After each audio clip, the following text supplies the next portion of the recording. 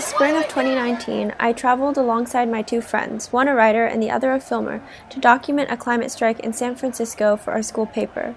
With a camera resting, uncapped in my hands, I stepped into a swarming crowd of people passionately marching for action against climate change. It was just a glimpse into the world of real journalism, but I never felt so empowered as I stood in front of a chanting crowd, capturing snapshots as a group of 100 grandmas marched for future generations and kids from a local elementary school band clamored past in support of our planet.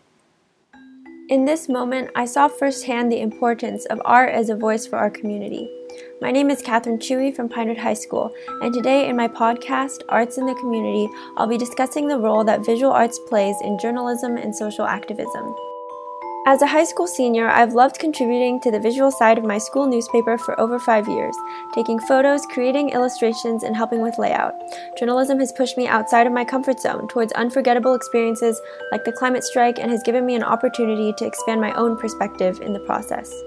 Whenever I create art for my school newspaper, I imagine all the things I could say, or more importantly, not say, to leave our readers thinking. How can I pose a question? How can I exaggerate?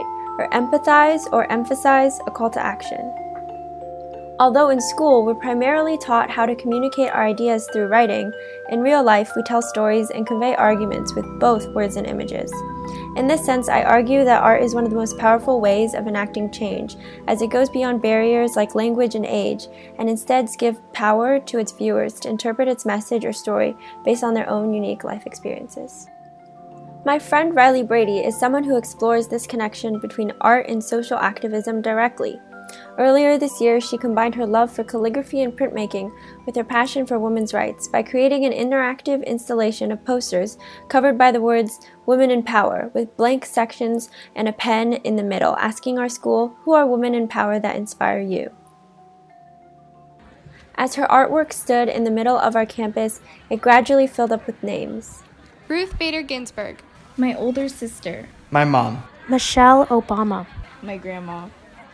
I spoke to Riley directly about her process, and I asked her what were some of the things that inspired her. I like this concept of like a few words that really just hit home. They don't have to be super long sentences or a ton of information. It's just a few really powerful words. So I took that concept into my artwork, and I used women in power because I thought it was really powerful and made you think in just a few words. And then on top of that, I wanted to make the artwork interactive, which is why I posed a question and put it in the hallway of my school. What are some things that you learned from this project?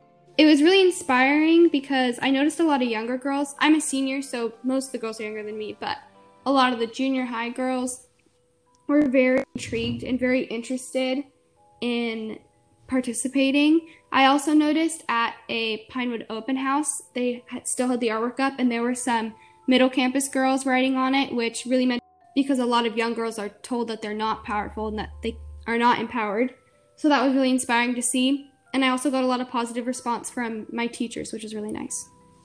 Why do you think art is so effective in spreading messages or being empathetic and receptive? Images are really compelling to a viewer. Instead of just reading information or data off of a website, they get to see an image that means something. The point of activism is that you're speaking up and you're using your voice for others. And by just creating an artwork, I didn't feel like I was expressing myself. And making it interactive, myself out there, it was very nerve-wracking to display that at school because I didn't know the responses I would get from my fellow classmates, from my teachers, and I wanted to include that interactive element because I knew that was how I was using my voice, and it wasn't going to be the easiest thing to do, but I think that's truly what made it an activist work. As I spoke to Riley, it really stood out to me how she mentioned pushing herself out of her comfort zone to in turn challenge our community to expand their own perspectives. This connected to my own experience in journalism, as although it's less directly interactive, we work towards the same goal of being bold in a way that pushes our audience to reflect or challenge their existing beliefs. Whether it's photography and illustration for our school newspaper or an interactive display working to engage and empower our community, visual arts acts as a voice and a messenger. It's a vital form of journalism and activism that shouldn't be overlooked. Now it's time for you to use your voice. How will you share your passions with the world?